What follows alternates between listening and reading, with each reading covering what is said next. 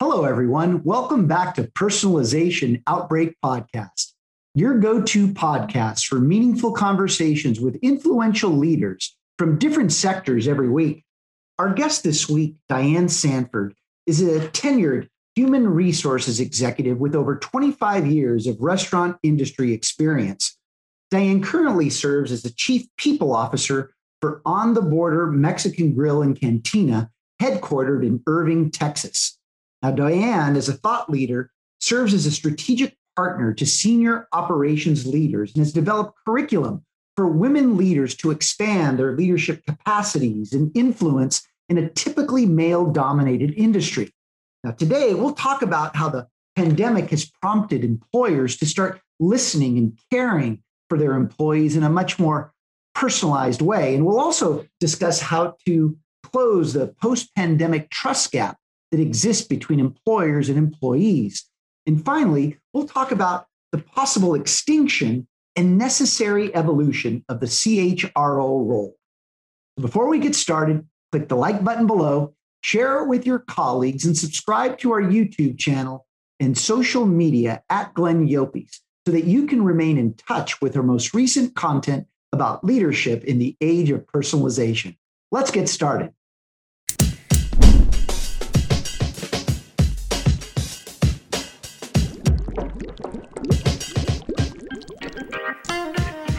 You are listening to Personalization Outbreak, a podcast about the collapse of traditional corporate standards in today's more personalized world. I'm Glenn Yopes. I'm a leadership strategist, author, contributor to Forbes, and founder of the Leadership in the Age of Personalization movement. On this show, I'm interviewing executives across multiple sectors to find out how the balance between standardization and personalization can exist. Diane, thank you so much and welcome to the show. Glenn, thank you so much. It's my pleasure to be here. So Diane, we like to get to know our guests on a personal level. And you shared with us or shared with me prior to the show that you find your most authentic self when you're with family and friends. Why? Now, before you answer, take it to another dimension. I mean, there's got to be a story here. You know, and this will probably get me into trouble with the current topics that we've got ahead of us. But when I'm with people who know me as a person, it not just the title of my job, it just allows me to relax without that label. The role of HR leader comes with a lot of preconceived ideas about how you should behave and what you should say and what you should laugh at and what you should talk about. And when I'm with people who know me as Diane, then I'm free to be me. So that's where that answer came from. Well, I love it. You know, it's interesting. Recently, I was having a discussion with a group of leaders, and, there just seems to be this expectation of who they should be and what they should be based upon their title alone. And I actually believe that in the age of personalization, we're going to start seeing a different dynamic, one where there's the function and then the individual that's driving the function. And I believe that those are two distinctly different things. So there's the function and then there's the individual. I mean, and I think what that's going to bring about is give us a better sense of who we are as people, rather than being defined by our function alone. So why are you at peace when listening to your favorite music when exercising? I have a very busy mind. And when I am doing something, working out and listening to music, then it forces me to be present. I don't worry about what's coming around the corner. I don't think about what was in the rearview mirror. It helps me just be in the present. It's very sort of a liberating moment. So, Diane, you seem to be one that wants to get the best out of everyone you touch and influence. Why do you claim to be a maximizer, an individualizer? Help us understand that side of you. And does it extend just beyond your your job title and job description at work? Yeah, it is something that, I chose those two words because the way that I approach my relationships with people, the way that I approach building teams and working it's not just about the group as a whole or our family as a whole. It is about the individuals that make up the team, what they're good at, what resonates with them. So just keeping it within the work setting, if I am introduced to a new team, I have to get to know them as people, what motivates them, what they're interested in, what they like to work on, what they don't like to work on. Because then when it comes time to focus on the work and build the strategy or approach to tackling the work, I understand a little bit more about where their strengths lie, and I can help put people, match them to the work where they get the most satisfaction out of it. And that's really where you get the best work. When people feel comfortable and they're working on what they want to work on, which is usually what they think they're good at, then you get the maximum output. That's really what drove those two words. But in my family, I have a daughter who's 25 and a son who's 21. They're very different people. And so, anybody who is a parent of more than one child understands that when the first one comes along and you think you've got it all figured out, then the next one comes along and nothing you did with that first one works with the second one. So you have to approach them as individuals to try to, keep them within the guardrails of hopefully growing into being good people. And the same approach applies to work, right? Everybody has something different that they bring, a different background, different stressors, different wants. And I believe that I really have an ability to connect with people on that one-on-one basis that makes the whole better. I agree with that. I think that's why I've connected with you, Diane. So Diane, well, thank you. Well, let's talk a little bit about the restaurant industry for a moment. Okay, sure. 25 plus years in this industry. And I'm sure most people that are listening or watching, they know what their favorite restaurants are, but they don't understand the industry. What's distinct and unique about this industry? And maybe talk about some of the challenges that you see and opportunities with respect to the human resources side of the business. All right. Well, I'll try to be succinct and on point with this answer. The restaurant industry comes from a place of truly wanting to deliver a great experience. Not talking about the business side of it, but I'm talking about where this idea of serving others came from. And at the heart of all restaurant people, I truly believe, is a servant's heart with a desire to be the best part of someone's day. And so if you take that as the nucleus and then you wrap business around it, the tendency is it loses some of its heart, or it can. And so the restaurant brands or the mom and pops that have a certain energy about them where people enjoy working and enjoy eating, it's because of the culture. It's because of the environment that the owners or the employers have created and the connections they made with their employees, so their employees can feel free to make connections with the guest. The challenges with the industry has always been, from a business perspective, it operates on a very slim margin. The labor model has really not evolved very much in the last 50 or 60 years. If you look at kitchens and restaurants today, a lot of them look a lot like they did in the 60s and 70s.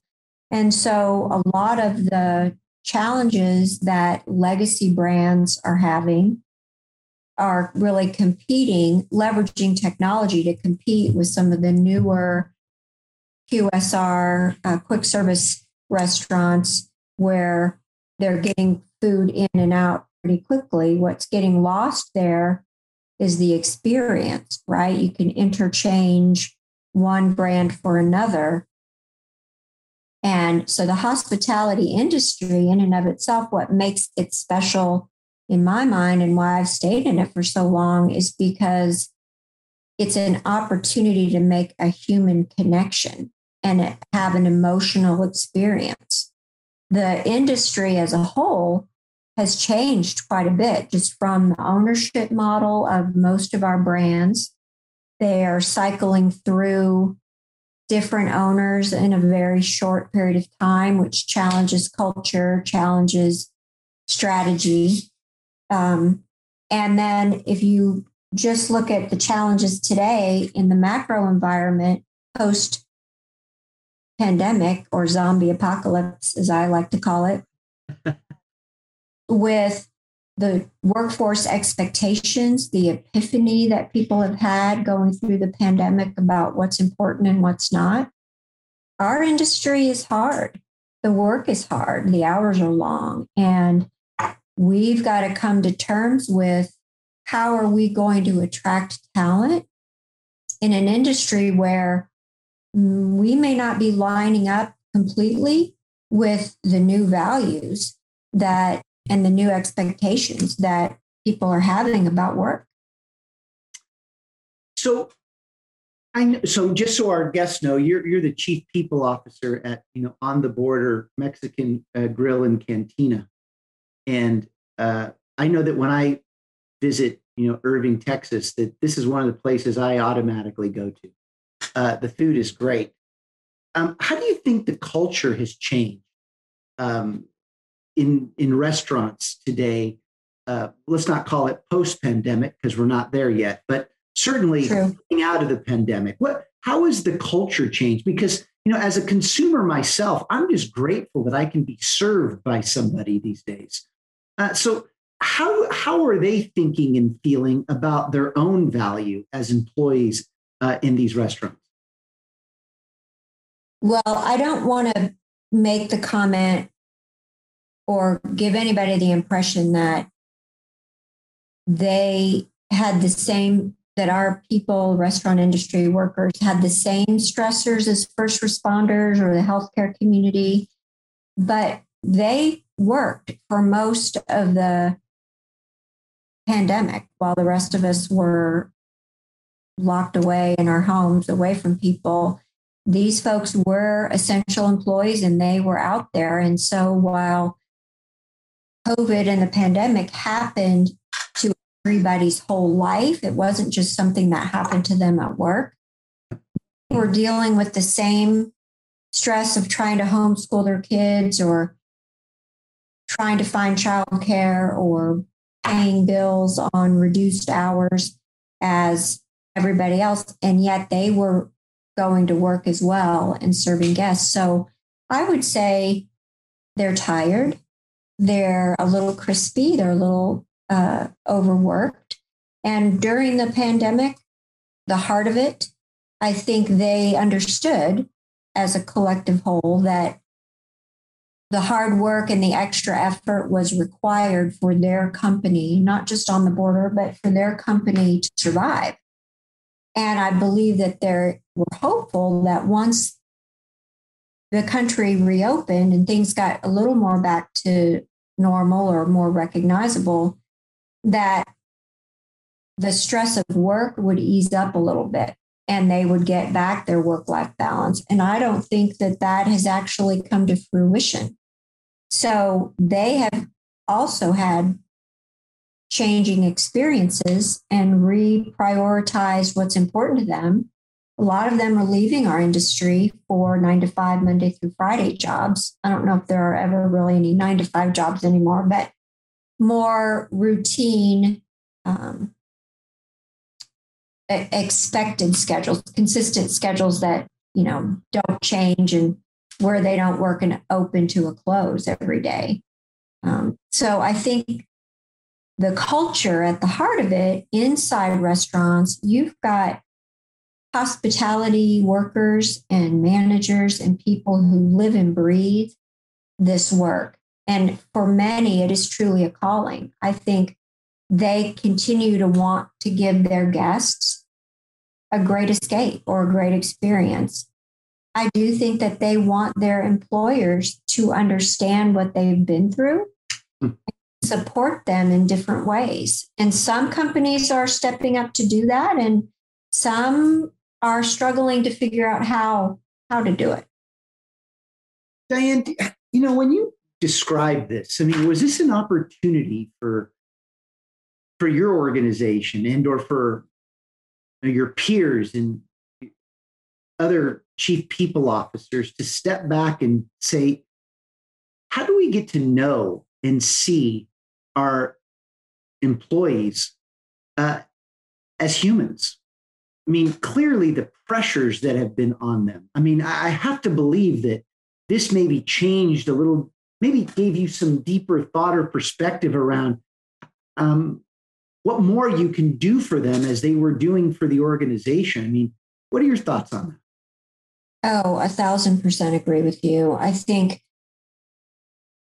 it brought to light, I believe, more to our colleagues than I think HR leaders knew this.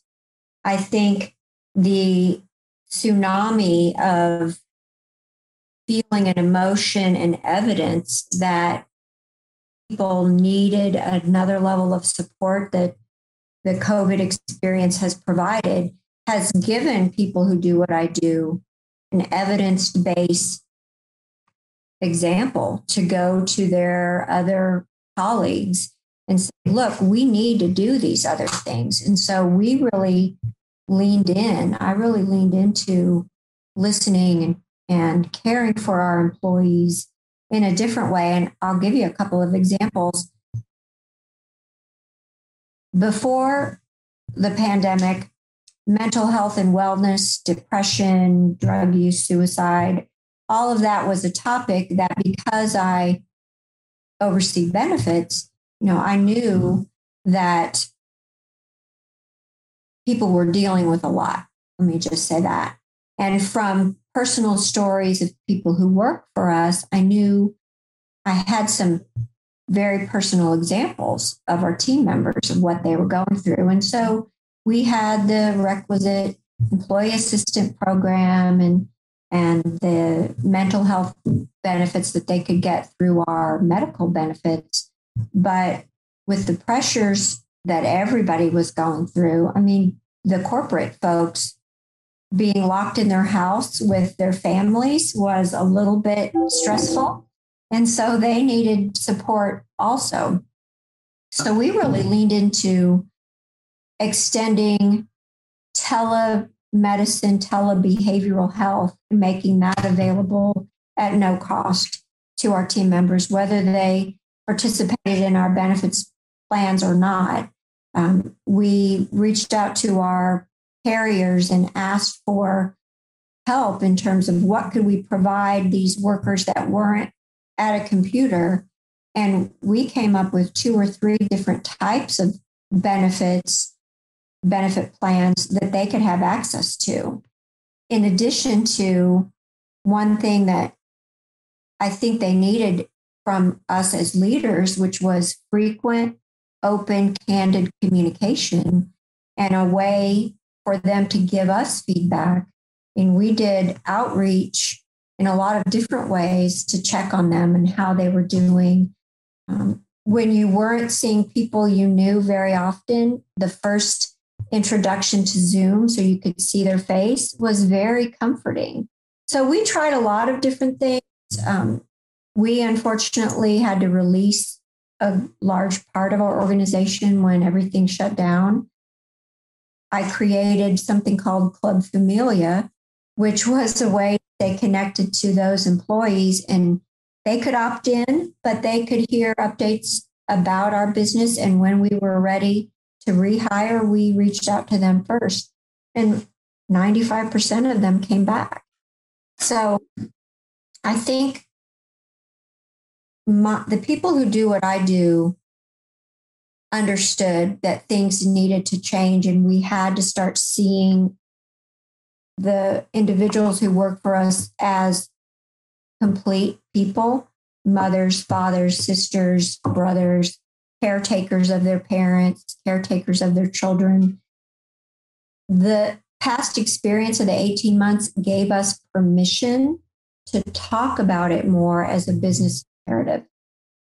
You know what, Diane, as I listen to you, it's clear that the pandemic awakened all of us to get to know our people, or to know our employees as people and individuals. But it's also a reminder that no one said that we couldn't before. And absolutely not. And I share this because as much as we were, forced to wear masks, I've learned over the past 18 months that we've all been wearing masks our entire lives, and we're tired of it. And so clearly, health and well-being is now a priority. We're all in the business of health, and we've been talking about this for years now in the age of personalization. So moving forward now, how do you see your role in maybe helping close trust gaps that exist between your team members and maybe with leaders, or maybe the organization itself? Because when you have felt suppressed for as long as many people have, these things just don't go away. And as you mentioned, now the employee has a different expectation from their employer. So what's next here? How do we start solving this? Because a lot of people, unfortunately, seem to think that we have the permission to go back to our own old ways because we've been able to prove that we can adopt new ways. But I don't think that's the case. What do you think about how do we close these trust gaps? Well, I think the world of work has changed in significant ways permanently going forward.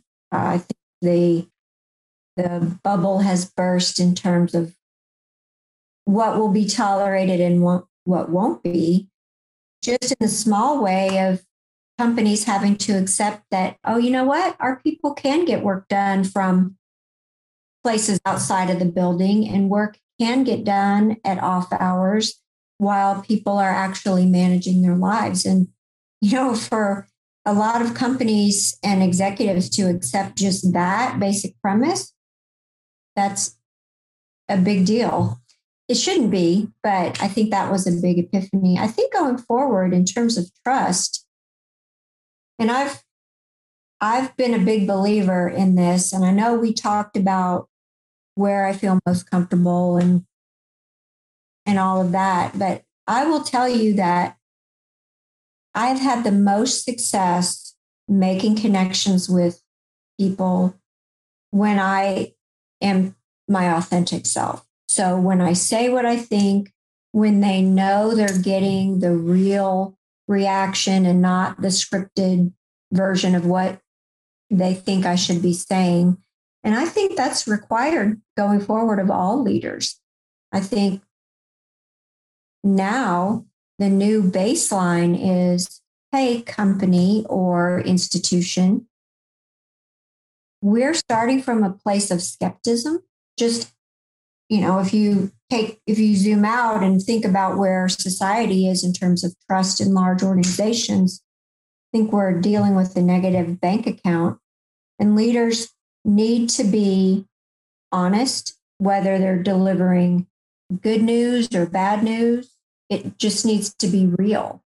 They need to be authentic and be comfortable, like I said earlier, being who they are and not what the organization or the title they have says they should be. So people expect to see a real person in the role at the helm of an organization, and they want to be told the truth. As somebody who's had to deliver a lot of really tough messages over my career, I have learned people can hear and accept anything you tell them as long as it's the truth and it's done with respect. And if you are saying, hey, our business is going through a tough time, and here's what we're going to do about it, and here's where you fit in that, what do you think? People respect that. And I don't think we're going to be allowed to hide behind boardroom doors or titles any longer. And I think we're really starting to see a lot of evidence of that in the media. No doubt. And it's just getting started. So, Scott, Where are we right now, Scott? I'm absolutely loving this, just sitting back and enjoying the conversation. I tell you what, maybe I'll just make an observation and ask for Dan to maybe if you could offer some feedback or just some perspective on it. Sure. As I'm hearing you and learning more about you and your approach, I mean, you are the embodiment of what we might call an evolved HR executive in terms of really acting the act and walking the walk with personalization as opposed to just making new buzzwords, right? I really appreciate where that's coming from. And what I'd like to observe here is that if we look at that, say the older version of, say, what we thought of as HR, something we talked about a little earlier, where we were talking about HR's job, right, is to compliance, to protect the organization. And then we had to shape the individuals to make sure that happened, right? What I'm liking about this is that what we have here is, like Glenn said, we have a role or a function, but when we're looking at employees, right, from an HR perspective, we're looking at the employee as a role and a function. That's one side, but we're also looking at them as people, right, their identity. And the deal is, I think in that previous mode, what we were doing is we were shaving the person, the identity, to serve the function, right, that they were supposed to play. And in fact, what that did was it creates not a person, but it creates a persona. It creates, like Glenn was saying, the mask. And for me, I'm thinking if I'm kind of trapped in that system, the only way for me individually to succeed is to continue to shave parts of me and become more of this false persona that I'm supposed to behave like. What I'm liking from your perspective is that you're showing me that really already, and it seems like you've been doing this for a while, you've flipped that script. And so we still have the employee, right, as an individual, as a person, as a function. But the deal is your realignment, and this is what I've seen going on here. We had a role. We shaped the individual and shaved the individual. I like that one, to shave bits and layers off to serve, to meet so that they fit that function and therefore turn the individual into a persona, which is false, right? Enough inauthentic identity. But what you've done is you've repurposed this whole approach to where the whole mission is to shape and to serve the individual, the person in the middle, and found a way that actually makes sense for profit loss, let alone just loyalty. And so for here, what I'm seeing is that you've got the mission, right, which is shaping the function, and that ultimately that function or role, right, is going to then be played into by the individual. The individual then has a chance to be themselves right there in the middle, because they're looking at the mission and they're shaving the mission, they're shaving the role, but they're not shaving themselves. And I really just want to say I appreciate that approach that I'm seeing in you. And I wonder, how does that actually sound like what you're doing? From an outsider looking in, that's what I think you're doing. But it seems to me that you shave the institution and the roles to meet the individual, as opposed to the individual being shaven to fit this mission and purpose and P&L. I agree with your assessment. It is always aspirational to do what you said, which is give the individual as much space to be who they are and do good work as possible. I think where the HR function gets stuck is, and you said it, the perception is it's a compliance-focused, risk mitigating department. And if that's all you believe that it is, that's all that it will ever be. But in our world, in my world, no business works without people. And so we're a people business. We just happen to serve food. So when I'm looking at how I can better serve our employees, I've got a long list of things that I want to do. And the pacing and sequencing of those things is determined by, how much money we have to devote to it, how much time, and the prioritization of what we do and how it supports our strategy. So to the degree that we try to filter in everything we can in a year. And we're rolling out a lot of things right now that I hope our folks will find beneficial. But I think where people who do what I do can really add value, it is to match the human experience in an environment that the goal of the organization and helps that person grow either professionally or personally along the journey for however long their two paths interconnect. I mean, I think the priorities should match, right? I want to grow as a person. I want to get this experience. I want to become better. And hopefully I can do that inside of an organization that wants me to achieve those goals. Well, on that point, Diane, I think what you're saying, and I'll make this perfectly clear to our audience, that you're essentially saying that, look, societal issues in business are indelibly linked. And if we can't accept that fact, we'll never be able to put the individual at the center. Because today, they're being shaped by the things in society that moves them, that drives them. And yet there's a business component that we all have to be very respectful and mindful of. So what changes to this role, this HR executive role, that, forgive me, has historically been suppressed because you can't take a cost center approach to growth. It just doesn't work. But now that we recognize that there's this societal piece to business, what needs to change? Why does the function need to evolve and evolve fast? Because if we don't evolve, we'll become extinct. And if we want to stay relevant, competitive, then we're going to have to meet people where they're at in terms of the issues we support, the issues we choose to speak out on, the things we allow our employees or not allow. We have to respect that they're having their life experience. And if they're going to go to a protest or a demonstration or something, we've got to look at those things differently today. If they want to volunteer for something that maybe has a different mission than our organization, we've got to have a discussion about those things now. And it can't just be, you can't do that if you work here, because then they won't work with you. Exactly. We've got to evolve and meet society where society is going, or, we'll be the horse and buggy maker in a Cadillac showroom. It just won't work. Diane, I think what you said triggered something in Scott. And I'm going to repeat what you said, and I'm going to ask Scott to jump in.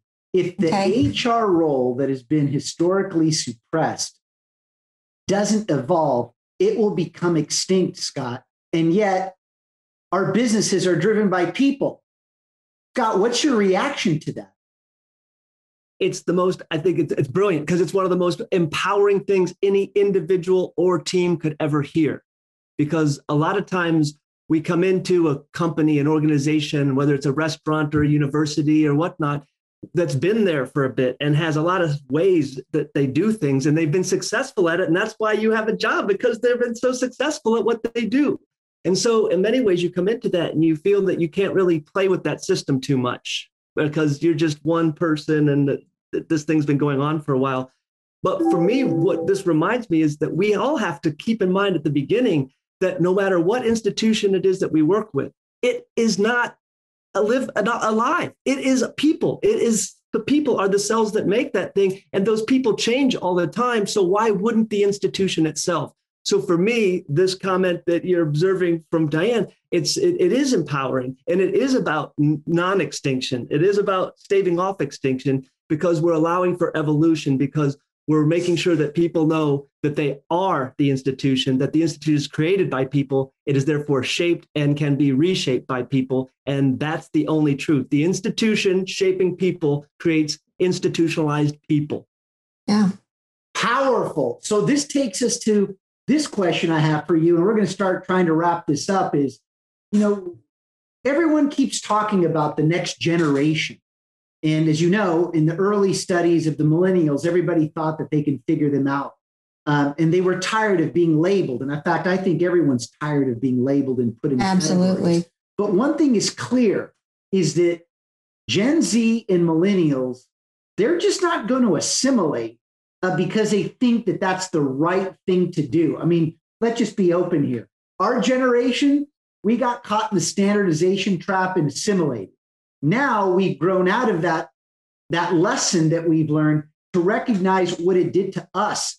Don't you think that leaders today have an inherent responsibility of showing this next generation the way to navigate in a way that doesn't require assimilation? Because in the end, we've learned our lessons of stripping people of their identities, haven't we? I think we have to listen more to them first, and then show them some options, right? I think these are a bunch of really smart people coming up in Gen Z and the younger millennials, and they've got a point of view based on their experiences, and it is all relevant to the world as the world works today. And, our experiences are in the rearview mirror, shaped during very different times. So I think the first thing we have to do is understand where they are coming from, what's important to them.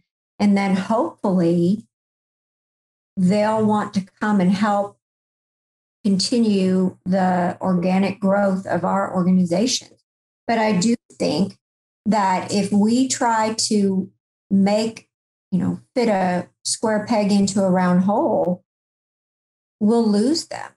And then our candidate pools, our customer groups, they'll die off and go somewhere else to where they feel a deeper connection. So I think, what I hear from the Gen Z folks that I know is they want a lot of different options, and the tried and true, there's more than one path to get where you want to go. It's all about the journey, and they expect companies to honor and acknowledge that. Now, this is a perfect example where standardization just doesn't fit for them, right? Because absolutely, they want options. They want options. So as you're talking, Diane, it's clear to me that there's a lot of work that needs to be done, and we're still on this journey of learning what works and doesn't work. But if you're going to leave the show today with just a nugget of wisdom for your HR executive, chief people officer peers, what would you tell them, especially given the discussion that we've had? I would say, I'll go back to this Maya Angelou quote, and it is, people may not remember what you said, and this is loosely, but they will always remember how you made them feel. At the end of the day, the employee-employer experience is a relationship, and there should be some give and take in both directions so that the relationship works for everybody that's involved. And if your people who work for you don't feel valued or heard, then as an HR leader, you've got a problem. And so you better figure out a way to change that. Well, Scott, jump in. I know you got something on your mind. I guess, I just wanted to close out at least my comments with just an appreciation for what you brought today, Dan, in terms of the power of the metaphor of essentially the restaurant. And I think, when we think about higher ed, like an institution like a university, or we think about a large corporation that's maybe producing product or technology, we can pretend that that's a lot more, it's way too complicated to really do the human thing. It's just too complicated. There's too many pieces and parts. And so we're just going to have to sort of settle. But I think the metaphor of the restaurant in so many ways I think it can help us recognize that, no, remember, we're cells of the institution. We can create it. We can recreate it. So for me, the final thought would be, this metaphor of all of what we do, if we think about it more as restaurant, it's something that we all are familiar with. We all eat to survive, right? And so it is about eating and sharing food, the one thing that does help make us human. First part, there's two pieces to this metaphor. First of all, I think of the kitchen and I'm thinking about the perennial kitchen versus front of house sort of side. And you told us, right? You're just like, be careful. You can dress this whole thing up, but you're still going to have these existing problems. And particularly in the restaurant, where no matter what you do or what you serve, the kitchen is still the kitchen. It still looks the same as it did decades ago. And to be honest, every kitchen I go to, I see it. That's for people that we're not supposed to see in many respects. But we can change that. And so for me, what I'm looking at this is that this relationship-based idea that you just talked about, it's not just the company and the customer, that we have to put HR front and center. That's part of the triangle that makes this whole thing work. And so the invisibly essential people that make our restaurants run and deliver some of the best food we could possibly celebrate with on a birthday or something, right? They're the people that are part of this process that we've left out. So when I think of the restaurant, kitchen versus front of house, and how do we get over that? And how do we make kitchen in front of the house the same place? That's what we need to do in higher ed. That's what we need to do in the corporate world. The shorter one is back to your service heart. The reason why the kitchen and the restaurant in particular, to me, is a powerful metaphor for all of us, is that it boils down this idea that we're different in restaurants, at least restaurants that survive, because we don't deliver product. We deliver an experience that's going to be different for everyone involved, employee to customer and everyone in between. And so when I'm thinking about this, what you're doing is you're promoting service heart to lead to an experience versus, say, the QSR restaurant. They're great models and they make money, but they're focusing on product to make profit. And that's why when I go to a place that's a QSR, I get my belly filled, but my soul isn't. And so that's why I'm going to go to more restaurants like the ones that you work for and that you help shape, because what we want is an experience, not just the food, because we can have the food anywhere. So I'm just going to close by saying, I will remember your words, but I will also remember how you made me feel. Thank you. Well, and based on that, Scott, I'll share an experience I just had with a chief medical officer in the healthcare industry who said, Glenn, when we're trying to do more and more clinical trials that represent all these different populations. And as you talk about, and as we've talked about suppressing, or how HR has been suppressed, or have people have felt suppressed, he said to me, well, in the past, when we didn't have certain populations represented in our clinical trials, we just said it was okay because we got the majority of them. But now he's saying, my goodness, if only one population is missing, think about how it impacts the whole. And I think that that's what's happening in this discussion, is that we're learning that the individual's voice and perspectives and what they feel has been suppressed. And now we've had to reinvent ourselves to create new systems to make sure that their voices are on the inside, not the outside. But I think what's also happened here is that as HR has been historically suppressed, it needs to be on the inside, not the outside, because they've been neglected. It has impacted the whole, and it hasn't provided us the leadership readiness to be able to face these new facts that we must understand a person professionally, but even more so personally. So with that, I'd like to thank you, Diane, for your commentary, your wisdom. very enlightening. And with that, when you lead in the age of personalization, as you should, you will see things that others don't, do what others won't, and keep pushing when prudence says quit. Diane, thank you very much. Thank you, Scott. Thanks for listening to Personalization Outbreak. Make sure to subscribe so you never miss a show. If you enjoyed the content, visit ageofpersonalization.com to check out our free streaming video series and learn how to get involved in the movement. I'm Glenn Yopes. I wish you a good day, and remember, without strategy, change is merely substitution, not evolution.